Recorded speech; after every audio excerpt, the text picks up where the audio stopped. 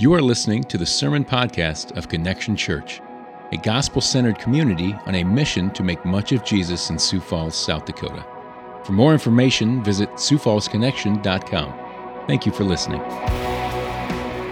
If you don't own a Bible, please let that be our gift to you. But we're going to open the Bible, and as we've been walking through the Psalms, that is the songs and prayers of the Old Testament, we'll be in the 61st Psalm. And so you'll find the Psalms right smack dab in the middle, but please don't be afraid to use the table of contents to get to know kind of the layout of the Bible. And so we'll be in the Psalms. And I'll give you a little bit of a heads up of where we're going this morning as you make your way there to Psalm 61. The Psalms serve as the poems or songs or hymns. If you think about maybe even as we gather to take part in a pretty mysterious thing in the life of our own culture, that is, a few minutes ago we sing together. That is, there's something that's going on that we believe takes place, and as we meet with God in Christ and experience His presence, and the outpouring of our being restored to Him and being made in His image is art. That is, that we create. It is in our nature to be like the God who has created the universe and to create things. And there are some things that cannot be expressed or understood or apprehended apart from artistic expression. There are some things that you can't explain or quantify. They simply are expressed in the mysterious, and I don't even mind saying miraculous experience of artistic expression. And so if you think about the 150 Psalms, these hymns or songs, they're similar to the songs that we just sang, that are, as far as we're aware, are the natural and good, and maybe I would even argue supernatural and good expressions of experiencing God's presence, of knowing who God is and seeing something so awe-inspiring, so beautiful, so amazing that we put them into artistic form, whether it's in rhyming, right, or in a melody, or in a painting, or any other thing, hopefully even over the next few minutes, oratory, right, something that's pleasing, something, hopefully, right, something that in some ways resonates with us deeply and does something that simply quantifying something mathematically or otherwise cannot do. And so, these are the songs of the life of faith. As I shared with you over the last couple of weeks, and you've heard in the last few weeks as we've been walking through these Psalms this summer, these are, in many ways, the lessons of the language of faith. So if you're in this room this morning, maybe you wouldn't call yourself a Christian, I'm especially glad you're here. And I hope that you'll eavesdrop in on what we believe is a conversation using the language of faith. And so if you're not a believer, I want you to hear exactly why it is that Christians believe what they believe and why it is that Christians use the language that we use to describe who God is and what we have beheld in what God has done for us in Jesus Christ. And for those of us who have begun to apprehend it by faith the mystery of Christ, I want you to lean in and listen to the language that helps us more than just kind of apprehend with our own minds, for it to settle down into the depths of our hearts in ways that otherwise might not be possible. And so we find ourselves in the 61st Psalm. This is a psalm like a full third of the Psalms, a lament, a cry out of distress, a cry out of despair. And so maybe that's not the case for you. Maybe this morning, maybe you're coming off of a really great week, right? Maybe things are amazing for you. And so this might sound foreign to you. And so all I would say is I want you to listen in and lean into this language, because it is likely, if not absolutely certain, that the people around you might not be as happy as you are. And you might be in a position to encourage and build them up in ways that maybe some others cannot. But for the rest of us, even the lesson that over a third of the Psalms, right? Think about over a third of the songs that are sung here, or these poems and these prayers that are expressed in the Psalms, are lament, are crying out to God in despair. And that's at least because, proportionally speaking, isn't one out of at least 3 days filled with despair, right? Isn't there at least one out of every 3 days that's not quite right? And so at the very least, we're invited to find the language of what it means to experience in a broken and fallen world despair. And so this is one of the shortest Psalms. We'll read all 8 verses, beginning with the caption. To the choir master with stringed instruments of David. Hear my cry, O God. Listen to my prayer. From the end of the earth I call to you when my heart is faint. Lead me to the rock that is higher than I, for you have been my refuge, a strong tower against the enemy. Let me dwell in your tent forever. Let me take refuge under the shelter of your wings. Selah. For you, O God, have heard my vows. You have given me the heritage of those who fear your name. Prolong the life of the king.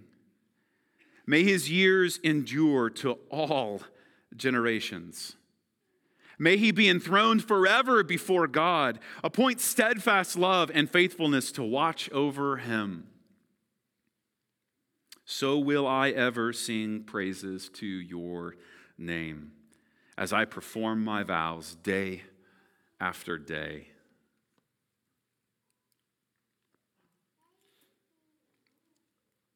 I want to talk to you a little bit about fear and anxiety. And I want to commend to you one of many places in the Scripture where we're offered comfort and a way of expressing and addressing our own fear and anxiety. In this psalm, David cries out to God for a circumstance we're not made aware of. We don't really know. There are several scholars that contend. After all, if you read the story of David through 1 and 2 Samuel, I commend them to you. You begin to realize there was more than one occasion where people wanted to kill David, sometimes justifiably so. But there were more than one occasion where David was crying out to God for help because he was in dire circumstances. So it could have been any of those things. But all we do know is that for whatever reason, he was feeling as though God could not hear him, since we see he cries out for God to do just that, to listen, as though it wasn't already true. He felt far from God, distant from God, such that his heart was faint in verse 2. And he wanted to be led back to the presence of God, that is the rock that is greater or higher than he was. He calls back to his experience of being cared for and a desire to be back dwelling in God's presence, therefore his tent, and safe in his refuge forever. And then he responds with a way of saying that surely this is what God will do. Ask God to bless the king, the throne that is that he sits on himself. It might seem self-serving, but we'll dig into that in just a moment. Such that he promises, I will continue to praise you forever because I know you have heard me. And so what it is that he was afraid of, or the circumstances that we know, or the circumstances he's experienced, we do not know. But we do know the effects. And I want to commend to you this as an encouragement, maybe something you can memorize or even recite. Hopefully a vocabulary lesson of what it means to experience brokenness in the world. And these are recurring topics in the Psalms. That is lament, loneliness, fear, feeling as though God is not near, feeling separated and far from God. They are recurring topics in the Psalms because I believe they're recurring experiences in a broken, fallen world that is marred by sin. And so I want to talk to you about anxiety and fear. I'll speak to you personally about how this has been a psalm that has been deeply impactful for me and helpful for me. I'll speak to you as a person who is, I know many of you have been fighting different levels of anxiety across the spectrum of kinds of anxiety and depression that I can't even imagine. But for me, it's something that has crept up on me more and more the older I get. There are a couple of reasons for that. One is because I'm just getting older, right? Brain scientists are helping us see this over the last decade, how the brains of men are formed much slower and take much longer to form permanently than women. Right? The way that they describe this is that men have a harder time earlier on. Here's the language they use: internalizing the long-term consequences of their actions. Right? So, for example, I've told you this before. This is why if you ever see someone on a motorcycle, flying in and out of traffic, it's never an old woman. Never. And again, if I'm wrong and you know that, I would love to meet them, right?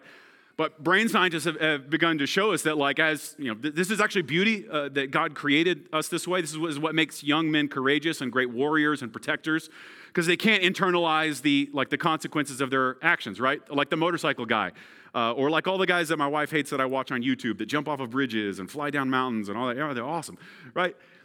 They have externalized the consequences of their actions. That is, if you say, hey, that's dangerous, they don't internalize that, they externalize it. They immediately go like, oh, that's someone else.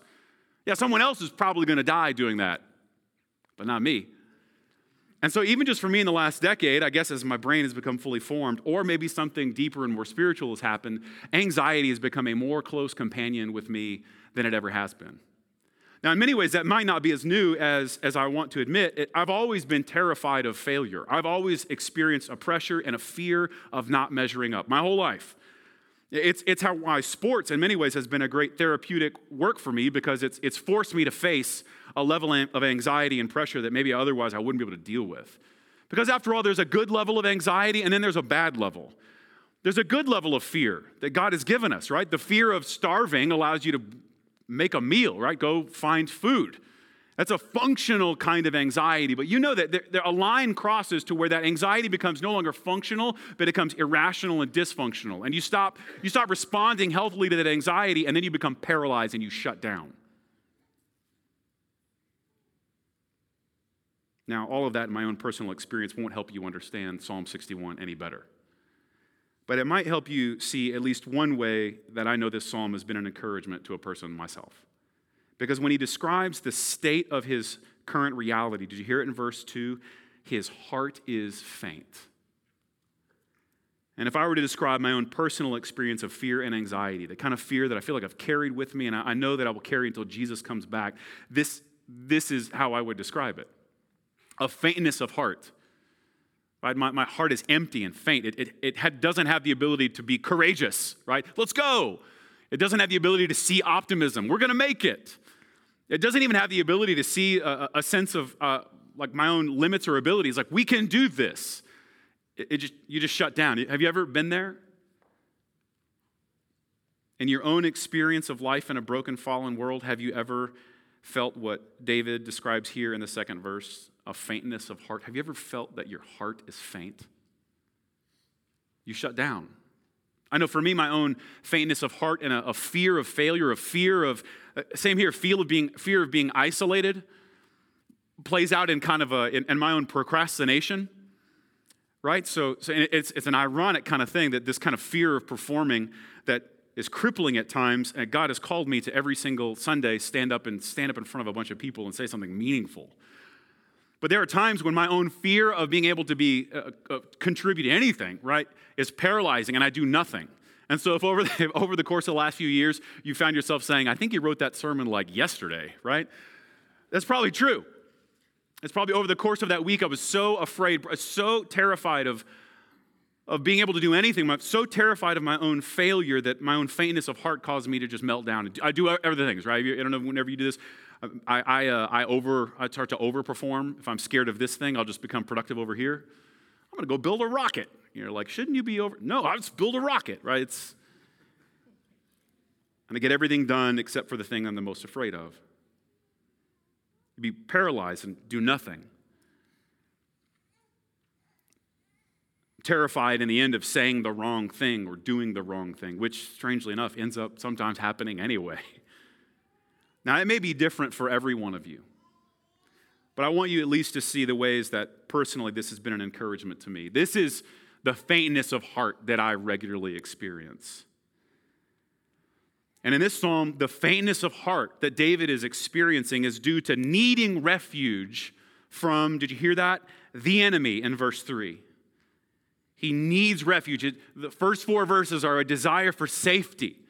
He uses so many different words to do it. But let's walk through them. We'll kind of take a few different, because it's so short, we'll kind of take a few laps through this sermon. And I want you to see what we find is like the nature of lament in faint-heartedness, a longing for safety and refuge and comfort, and then an end, which we find here is glory and praise. So lament, a cry out to God, you see at the beginning, a desire for refuge, and then in light of what he prays for the king, and in this case, the longevity of the king, of praise and glory. So let's start this way. Lament is necessary because suffering is real and inevitable. Now, I shared this with you last week that an imprecatory psalm, a psalm that calls curses down on the enemy, is actually something we're invited to do. And even psalms that often cry out to God in ways that don't rightly reflect his character are not things that upset God. They bother us, right? If you misrepresent me, I immediately become offended. But if you misrepresent God, it doesn't bother him. In fact, he just meets us there. So he cries out to God. Think of this for something that he's already been promised. Hear my cry, O God, listen to my prayer, right? As though God hadn't already promised to be exactly that for David and his people. So David thinks in this case something a little low of God. He thinks something small of God, which I want to encourage you is exactly what we do.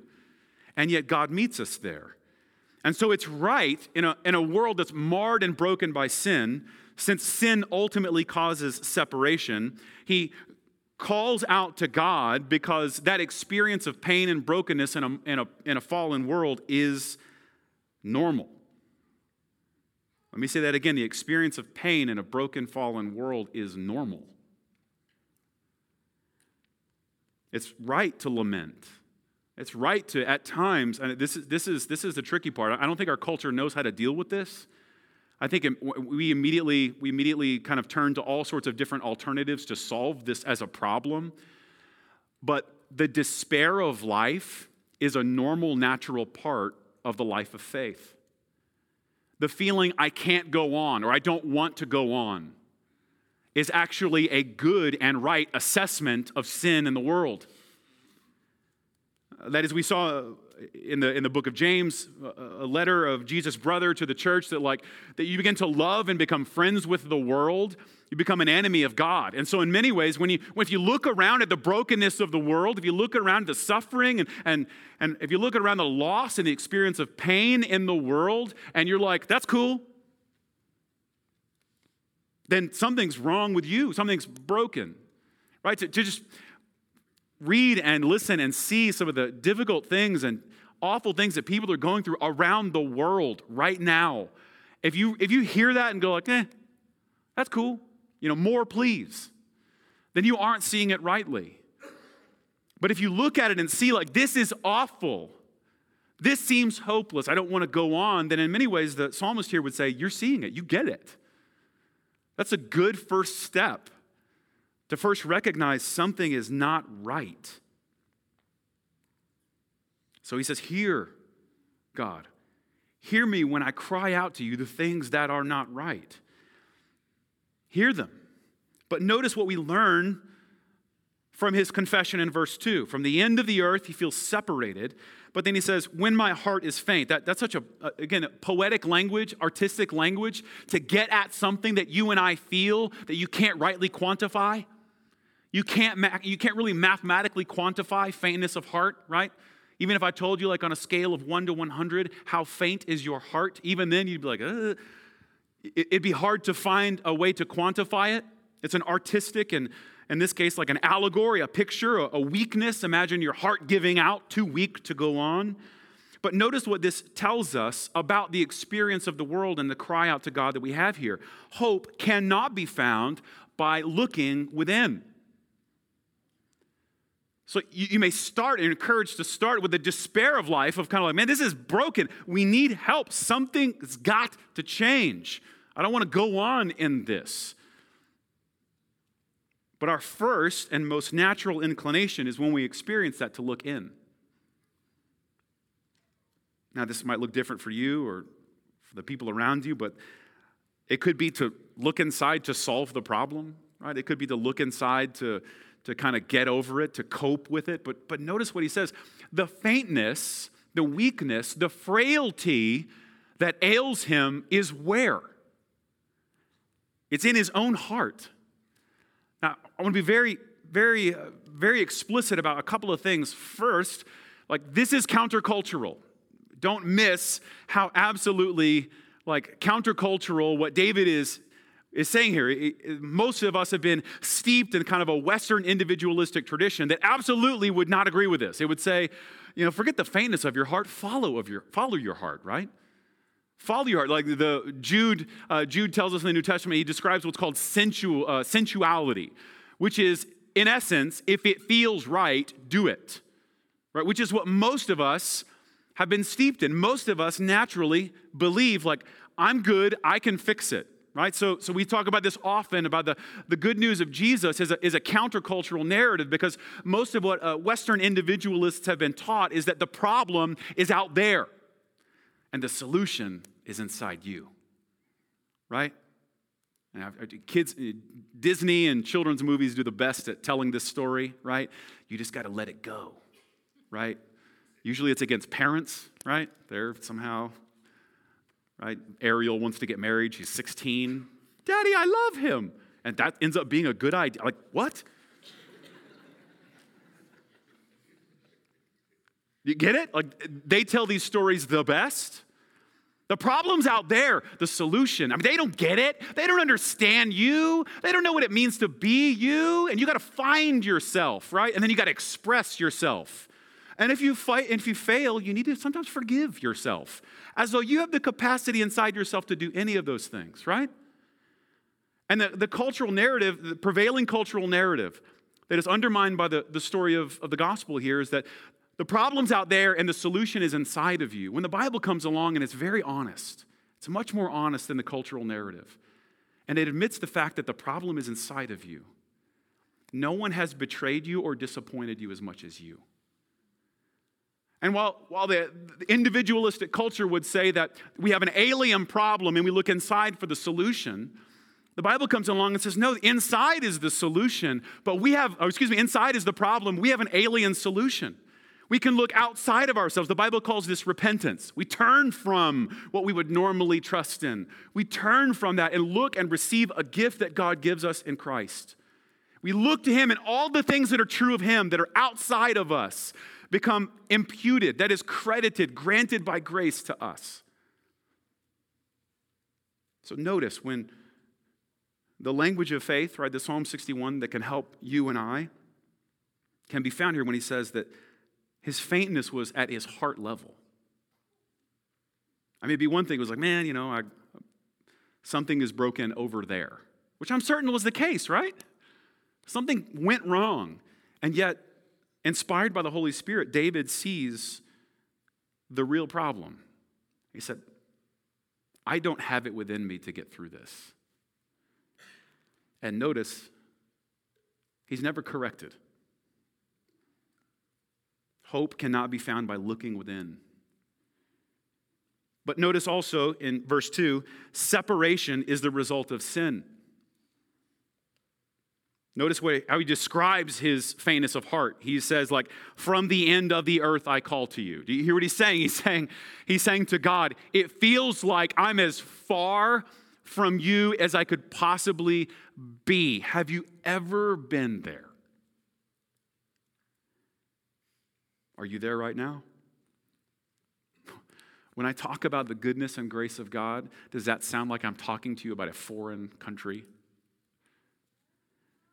Then hear the language of the psalmist.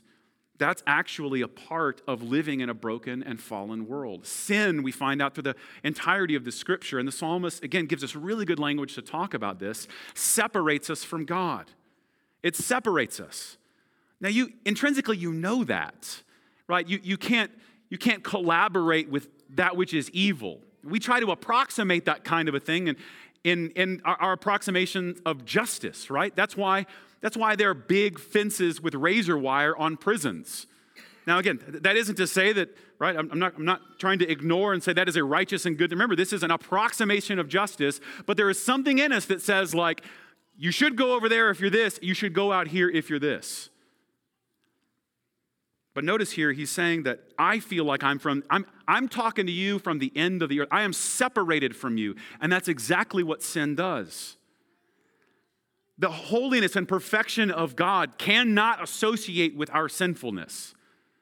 In fact, after all, he can't associate with us because that would impugn his righteousness. He would no longer be good if he associated with you and me. His presence would be an endorsement of all of the awful things that you and I have done. And so sin separates. It causes God to be separated from his people. But how does he respond? He requests, lead me to the rock that is higher than I, for you have been my refuge. So notice, he doesn't backtrack on feeling faint in his heart. He doesn't backtrack on feeling separated from God. He acknowledges those things. But what's his response? He responds by saying, you have been my. I love that. What a beautiful thing to consider. Here's the way I would say this. I'm paraphrasing the wisdom of someone else. We bank on the promises of God. We are able to bank on the promises of God. Now, I'm paraphrasing the wisdom of a phenomenal author and character, Corrie ten Boom, who survived the Holocaust and has published many different things about how she felt like it was the presence of God that got her through great suffering. But one of the things she wrote, she described talking about how she got through suffering by thinking of the promises of God as checks that have been written, that she can both deposit and write. Now, I recognize this analogy is going to fall flat for some of you because you have never received or written a check. Okay, so for just a minute, I'm going to talk about the old-timey days. And while I do that, you think about how Venmo, how I could translate the promises of God to Venmo, okay? But, so, a check is a promissory note. It doesn't have any value in and of itself. But you sign it, and it's a promise that your bank is going to fulfill. And so Corrie ten Boom described how she would experience suffering, and she would simply, in order to combat it, she would rehearse the promises of God to never leave her, to never forsake her. And she said she would imagine in her own head endorsing them, right? Again, this, right? Yeah, just nod. You totally endorsed check this week. You sign the back of the check, in which case you're saying, I received this. That's not helpful. So she would just deposit those checks, those promises of God. And then, this is the really cool part. She said that after she would kind of imagine receiving those promises like a value, like something that had been deposited into her account, whenever she felt shame or accused by the enemy, she said she would start writing checks out of the promises of God. This is beautiful, right? She said she felt like the enemy would come and accuse her and say, you owe me blank, right? Your sin condemns you. You owe more than you could pay. And she said she would take out of what she'd received as a deposit from the promises of God and write checks to the enemy with it. Paid, right? Jesus has forgiven me. Jesus has promised never to forget me or leave me.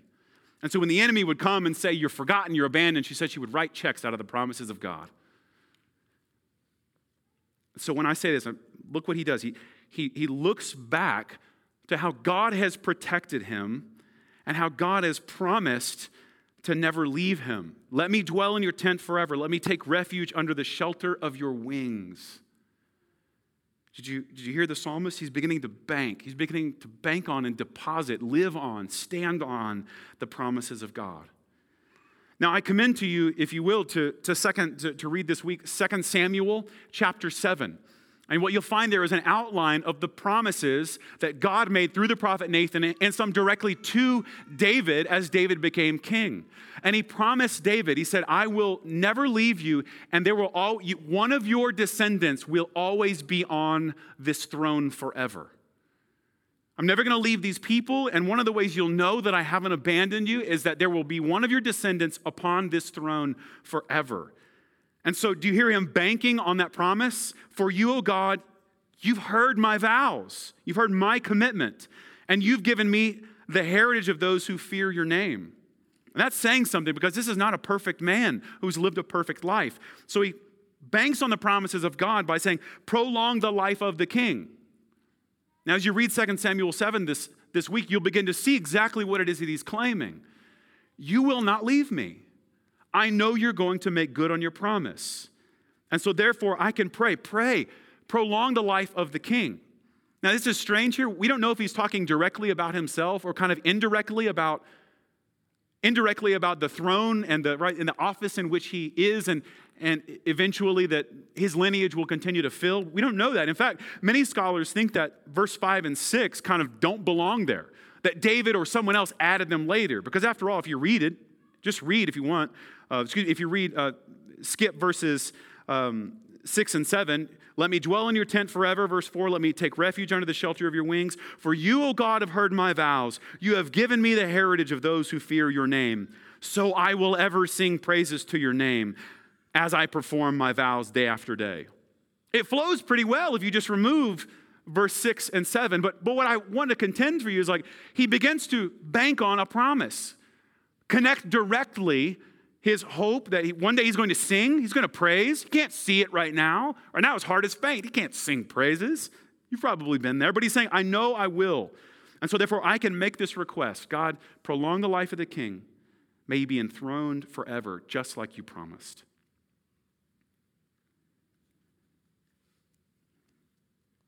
Now notice another thing we see here. You see there's 2 times this word shows up, the word vows. You see, he is speaking of commitments that he has made. He's speaking of times in verse 5, for you, O God, have heard my vows, his commitments. And then at the very end, I will ever praise and sing to your name as I perform my vows day after day. Now notice this is a profound banking on the promises of God. He is trusting that God will answer his prayers such that in faith, he is somehow making commitments before God and the people around him. This language of vows would have been common, right? You see this even in the New Testament when you see the time where Paul was under an oath, right? He was under a vow. So from time to time, apparently the life of faith means we trust in God's promises enough that we make promises. We trust in God's promises that we start to make promises ourselves. Certainly not on par with the promises of God. But notice that because we know the promises of God and know that his character is revealed in his commitments, his covenant is the language we use in the Old Testament, his promise and covenant to be with us and for us no matter what, shapes us and changes us such that we become promise-making and promise-keeping people. Now here's some wisdom a mentor passed on to me, but the way that he began to bank on these promises is that he himself began to make bold commitments. We don't know what they are. But that might seem at first contradictory, right? My heart is faint, right? I can't go on. I feel far from God, right? But I promise I'm going to fill in the blank. Those seem for us deeply contradictory until you look at the character of God. That God didn't make his promise to be with us and for us and to fulfill that promise in Jesus Christ based on some condition that you or I met. Instead, he was revealed through his promise. And we are deeply formed by his promises kept for us in Jesus. Paul tells the Corinthians that all the promises of God find their yes in Jesus. All of them. Even the weird ones in Leviticus. Yeah, all those. Every one of them for holiness, perfection, and righteousness. Every single one of them is a gift that we receive by faith in Jesus, such that then we begin to make those kinds of promises. A mentor of mine put it this way. We grow from commitment, not into it. There's a practical implication for what he's saying here. He's faint of heart, and yet he's saying, I'm going to make this vow. I'm faint of heart, but I trust that God is going to keep his promise, so I know he's going to carry me through. Now, this is profoundly helpful for us. Again, the language of this psalm helps us, right? So we regularly think that we grow into commitment, right? We kind of have to, and that's built into most of our culture, right? You have to meet these requirements, fill out these, complete these prerequisites, meet these conditions, and then you qualify, graduate, get hired, right? Whatever. You kind of have to meet these things, and then we get there. And that's how the world marred by sin works. And that makes sense. But in many ways, that doesn't rightly reflect the heart of God. Now, this starts, I believe, as good news for you and me. That God isn't waiting for you to clean up your act to give himself fully to you. He gives himself fully to you in Christ to clean up your act. Now, this is helpful, especially for you that were maybe raised in a religious sphere where what I just told you doesn't add up, right? You've told your whole life, do, be, act, achieve, and then, right? And Jesus comes along and confounds. After it was the religious who were the most furious who had him, who wanted him crucified.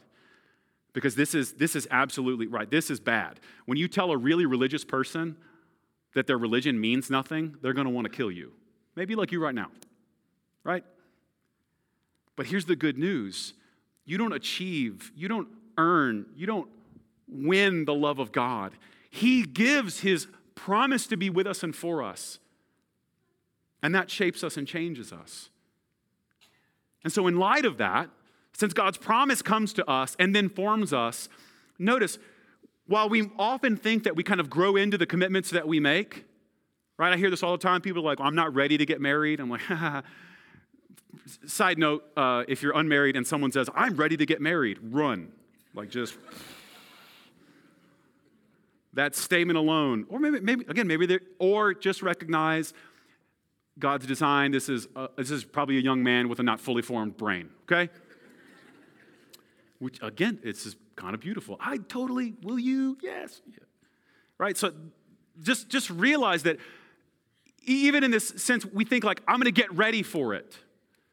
I hear this kind of conversation all the time. And yet what we find is, and I want to encourage you, you don't grow into commitment. You grow from it. The most profound things that will shape you, and this is by God's design, are commitments that you make that, frankly, you could only meet by God's grace. After all, that's what church membership is. We look at all the promises of God for the covenant community to be a family, to be a household, right? To be a structure, to be right, all the, like these beautiful things, a body with many members, and we're like, I'm in. When if you think about it, like if you made those commitments only when you're ready, then you're only thinking, like you're only picturing your own ability, you're picturing your own self-sufficiency, rather than thinking like it's only by God's grace that this is possible. So I want to commend to you the language here that you might begin to integrate it into the life of faith. The thing that you, right now, the thing that you like, you feel a sense that God is pulling you to. It may be sin that God's pulling you away from. It may be something that God's opening a door to, and you're thinking, I'm not ready, I can't quite do it. And so you don't want to make any public commitments related to it. You don't want to express any faith because you don't want the real you to be revealed. And I want to encourage you, bank on God's promises and make those kinds of commitments, knowing you absolutely won't live up to them. But God will form you and shape you in the process. Now again, every married person in the room has been married for longer than 10 seconds feels this, right? I promise in sickness and in health. And it's like, give me the remote, right? It's like, oh. But that's a formative experience, isn't it? To publicly before God and these witnesses say, I'm going to do this. And then experience, and this is the beauty, in a grace-filled community, people who are not shocked. And they go, I know, but come along and experience grace and growth with me. So hear the language of, even in the middle of feeling faint-hearted and feeling distant from God, he banked on God's promises enough to say, I'm going to make a vow.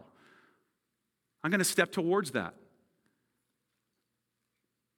I dare you to look at your sin, the besetting sin you're trying to run from. I dare you to look at that sin and look at the people around you that it affects and say, I'm going to run from this. I'm never going to look to this again.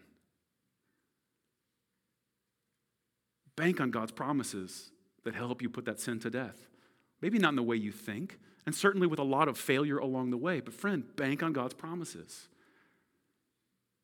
I commend this to you. Maybe God's calling you to do something in the life of this church. Maybe God's calling you out to live on mission in your family and workplace, but you're like, they're just not gonna, or it's not gonna work. I'm not. And friend, bank on God's promises. Make that bold prediction, that bold promise, make that vow, and then sit back and watch how God forms you in it. Marvel at how much grace that you experience on the other side of that. Because after all, that shouldn't surprise us. That's how God promises himself to us. He looks at us and sees all the good reasons why he shouldn't give himself to us and says, I promise I'm for you. Right? But God, what about, nope, I'm for you. But what about when nope, for you. But Jesus, what about when it's finished? We grow from commitment, not into it.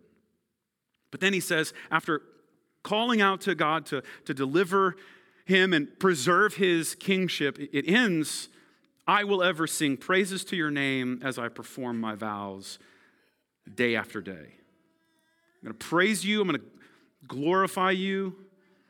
I want to kind of step out of the way for just a moment here, is that we gravitate toward that which is most glorious want to unpack that word praise. I think we can regularly think in religious circles, the language of praise often is like the language of singing, of praying, and it certainly is and can be those things, but praise is a posture that simply is a reflection of encountering and beholding something that is glorious. And so he's saying, I will continue, right? I will carry on singing praises. I will carry on, the language we'll use is glorify, right? I will glorify you as I day to day am living in your presence, fulfilling my vow. I'm going to glorify your name. You're going to hear that language a lot, but I want to maybe kind of demystify it for you. So again, as Western individualists, we tend to think of praise as an act of the will. Right? We tend to think of praise and glory, like I'm going to give glory to this or that. We tend to think that as just kind of something we decide in our own hearts, right? We just look at a few different things and we choose to give glory or praise to this thing. Now, the Bible speaks of it, that in some sense is true, but the root word of glory and praise here is actually a word of weight. So when we talk about the glory, especially you see the glory that's revealed to us in Christ in the New Testament, that glory most literally at its root just means weight. So all you physics nerds are going to love this, but like it's similar to what we think about like physics in mass. So if you think about gravity, right? Gravity, which causes us to understand the weight of a thing, is simply a measurement of mass. Gravity is simply an after effect. It's a derivative of mass. That is, if something is large and massive, it exerts a force. It's just a derivative of its being. So, for example, think of the sun, right? The mass of the sun is so great that it exerts a force that can support, right, 9 planets floating around it. With Pluto or not Pluto, whatever. Theoretically speaking, it could 8 and plus Pluto, right? So there aren't planets rotating in our solar system thinking should I or should I not submit myself to the force of gravity? The mass of the sun precludes that choice. It precludes the possibility that they could do anything otherwise. And the mass of that star in the middle of the solar system supports the rotation, and in that sense, it has the gravitational pull to support the whole solar system. Glory is the same way. Glory is simply that outworking of greatness. We glorify that which we find to be the most amazing. I'll give you some examples. You might have great ones to fill in the blank here, but it's kind of like if you've ever been to the Grand Canyon. It's like walking up to the Grand Canyon. You don't walk up to the edge and look hundreds of feet down, what would certainly be your absolute death, right? You don't look across the vastness of the Grand Canyon and wonder whether or not you should think it's big. You don't stop and go will I give proper glory to the greatness of this thing? Here's the thing, you don't have a choice. Right? Moms who give birth, they don't have that choice when they see their little baby. It's something that God has built into the system just takes over. When you see something glorious, praise is the natural response. Praise is just simply the byproduct of something's greatness and glory. So now, friend, apply that to here. He says, I'm going to praise your name. I'm going to glorify your name. Not because he has it in himself. He's already told us he doesn't. He's already told us his heart is faint.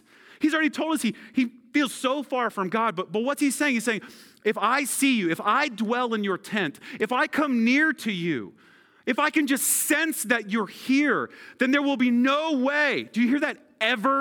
I will ever praise, ever sing. If I could just see you, if I could just behold you, I'll never stop praising.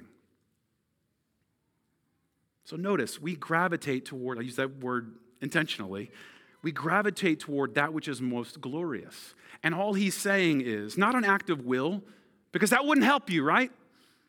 When your heart is faint, if I just told you, praise God, right? You'd be like, it would make it worse, right? Your anxiety and fear, that made my heart more faint, right? It's crushing, which is what most of you have experienced. But in the faintness of heart, notice he says, like, just behold what is glorious. Praise the God who delivers.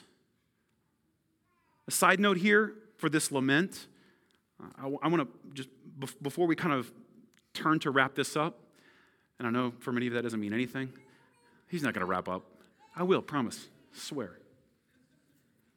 Make a vow by God's grace. So, the way of Christ, this is what we learn from laments. The way of Christ is not toughing it out. Notice in his faint-heartedness and his feeling distant, he models for us, remember I told you this is the language we learn in the life of faith. He models the kind of turning from himself, banking on the promises of God, and trusting that God is going to preserve, right, the throne, and God will ultimately receive the praise that he deserves. Notice that at no point in that is he just like looking inside and gutting it out. I want to encourage many of you. This is a rebuke to many of the self-assured and self-reliant in the room, just like me. Like, I can do this, right? That's not helpful. That isn't what we see here. But I also want to encourage many of you who like me, also are faint-hearted, and you're like, I can't possibly do it. And I want to tell you, I know. The psalmist knows. The God of the universe knows. The goal isn't to tough it out. The goal is we turn from our failed attempts to tough it out, right? Unless you want to try it again, right? In which case, by God's grace, I'll say, good luck, right? Let me know how that works out for you. All the problems you have, gut it out this week. And I'll see you next week. And I'll be like, how'd that go? But instead, he says, don't tough it out. Cry out to the God who can hear and listen. Cry out to the God who can lead you to a higher rock, right? What a beautiful picture. Who can be your refuge. Who, if we would just dwell in his tent, we'd experience the shelter of his wings. Isn't that beauty? I mean, isn't that a beautiful picture? Isn't that like sheer beauty? He's calling back to the tabernacle. You're meant to get the picture of the Ark of the Covenant, where we find out that at the top of the Ark of the Covenant, inside which are the 10 Commandments, the Decalogue, the law of God, are two seraphim. And the seraphim have their wings spread out over, do you know what the top of the Ark of the Covenant is called? The mercy seat. And what a beautiful picture. He's like, I want to take refuge in your mercy. I want to get under the wings because I know that's where you and your mercy reside. We long for that. We don't try to tough it out. 2 Corinthians 7 puts it this way. Paul's talking about this very thing. He says, in order to keep me from being conceited, because he'd experienced a lot of things, but also because he's human and we get conceited, it said that he had been allowed, or God had to keep me from being conceited because of the surpassing greatness of the revelations that he'd experienced. A thorn was given me in the flesh, a messenger of Satan to harass me, to keep me from becoming conceited. 3 times I pleaded with the Lord about this, that it should leave me. But he said to me, my grace is sufficient for you, for my power is made perfect in your toughness. That's not how it goes. My grace is sufficient for you, for my power is made perfect in weakness. Paul has this weird, he says he doesn't want to be conceited, but listen what he does. He says, so therefore I will boast all the more. I'll boast all the more gladly of what? Of my weaknesses. It's as if he led with them. You're like, hi, I'm Paul. Here's my weakness, right? I will boast all the more gladly of my weaknesses so that, or in order that the power of Christ may rest upon me. For the sake of Christ, then, I am now content with weakness, with insults, with hardships, with persecutions and calamities. For when I am weak, then I am strong. You can hear Paul banking on the promises of God. So, where does that leave us? We behold that which is glorious. We begin to bank on the promises of God, and we trust that he will keep his word. Notice the prayer. Remember that prayer I told you that may or may not belong here? David may have added it later. Someone else may have. For you, of God, have heard my vows. You have given me the heritage of those who fear your name. Now prolong the life of the king. May his years endure to all generations. May he be enthroned forever before God. Appoint steadfast love and faithfulness to watch over him. For the Christian, we know that the prayer of David is deeper and more powerful than probably he could imagine. Because after all, you might wonder, did David know what he was praying for? I don't know. The Holy Spirit did. And in the promise that he was given in 2 Samuel 7, we find later, and should land fresh on us as we're walking through the Gospel of Matthew, where Matthew introduces us to Jesus as Jesus, the Son of David. That there would indeed come a king. One day there would come a king that would be the answer to this prayer, whose life was prolonged even after enduring death on a cross, whose years endure for all generations, even after he stepped into the creation he had set before him to become one of them. Indeed, he is enthroned forever before God. Indeed, steadfast love and faithfulness accompany him on his throne. Hebrews 7 puts it this way. He makes a reference to an Old Testament psalm, and he speaks of a man by the name of Melchizedek, a priest king, who came and blesses Abraham. And he tells this long story so that we would see this promise of this priest king fulfilled in Jesus. He says, the former priests were many in number because they were prevented by death from continuing in office. That's an obvious statement, right? They were going to keep being priests, but they died. But he, that is Jesus, holds his priesthood. Do you hear the answer to the prayer of David? Permanently. He holds his kingship. He's not just like a ruling king, he's a king priest. He holds that priesthood permanently because he continues forever. Consequently, he is now able to save to the uttermost those, this is such good news for you and me, who draw near to God through him. Since he always, you hear the language, forever, always, utmost, he always lives to make intercession for them. For it was indeed fitting that we should have such a high priest, holy, innocent, unstained, separated from sinners, and exalted above the heavens. He has no need, like those high priests, to offer sacrifices daily, first for his own sins and then for those of his people, since he did this once for all when he offered up himself. For the law appoints men in their weakness as high priests, but the word of the oath, which came later than the law, appoints now a son who has been made perfect forever. Do you hear the prayer that David had in brokenheartedness and faintheartedness and feeling separated from him is fully and completely alive and answered for us in Jesus? After all, no one was separated from God like Jesus was on the cross, feeling the abandonment that you and I deserved because of our sin. No one felt the shame and awfulness of sin like he did when he bore all of it on himself in the cross. No one longed for the refuge of God's presence than he who went to the cross, and yet no one who was delivered from the enemy like Jesus. No one has ever felt that kind of shame, and yet no one knows the kind of victory we find in 6 and 7. His life was prolonged even through the grave. He endures to all generations to make intercession for you and for me. And in our fear, in our anxiety, in our worry, in our feeling of separation, we know that he's never going to leave us, never going to forsake us, and we can bank on it. Verse 7, may he be enthroned forever before God. Did you hear the book of Hebrews? Did you hear the writer of Hebrews telling us? I have good news. All the prayers of David and the prayers for you and me are answered. And now we are welcomed by Jesus, not with shame and guilt, but with steadfast love and faithfulness. Verse 8. Now, do you see how glorious he is? I love the language at the beginning of feeling far from God, right? From the utmost parts of the earth. For New Testament Christians, that shouldn't surprise us. We're sent on mission to Jerusalem, Judea, Samaria, and then where? The ends of the earth. I'll paraphrase James Montgomery Boyce as he commented on this passage. When we really feel that we are at the ends of the earth, that is when we begin to realize how far Jesus came to save us. What a beautiful revelation.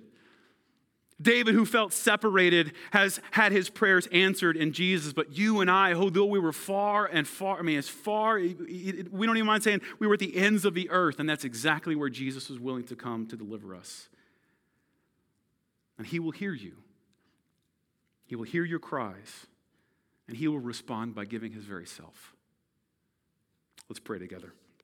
God, thank you so much that you are merciful to us. Thank you, Jesus, that in our faintness of heart, we're giving refuge from the enemy. In our deepest fears of being separated from you, you come as a victorious king to reign over all things, to restore them and make them right. Thank you that we have hope now. I pray especially for those in the room that maybe are gripped and paralyzed by fear, a deep worry or concern, a deep anxiety that goes with them everywhere. I pray even now they would hear the comforting words that there is a king who has come to meet with us and he will never leave us or forsake us. Lord, we admit times we don't feel this. We don't sense that it's true. Would you draw near to us? Hear our cries and prayers, even the ones we can't even put to words, the ones that are just simply, oh God. For those in the room that are paralyzed by that kind of fear, would you draw near to them and comfort them? Speak to them in ways that only you can. Remind them you're never going to leave them or forsake them. Maybe for the rest of us, we know this. We've heard this good news. You've drawn near to us. You've pursued us to the ends of the earth and drawn us back to the Father. Thank you for that, Lord. And now we ask that you would give us the faith and the ability to bank on your promises and make vows and help us every single day to live in light of your faithfulness. Help us to begin to demonstrate the kind of faithfulness that you've shown to us, knowing that we'll certainly fail, but you will meet us with grace every single day. Thank you for the prayers of David that unfortunately he in many ways didn't get to see answered, that we in Christ now get to receive. Thank you that all of the prayers in this psalm are answered in Jesus, and all of the yeses we desire in this psalm are given to us who are in Christ. Thank you that we have victory of a priest king who endures and reigns over all things forever, that he intercedes for us, that he has promised to never leave us or forsake us. And he went to the ends of the earth, the very cross and the penalty of sin itself, to prove it. Thank you for this gift in Jesus' name. Amen.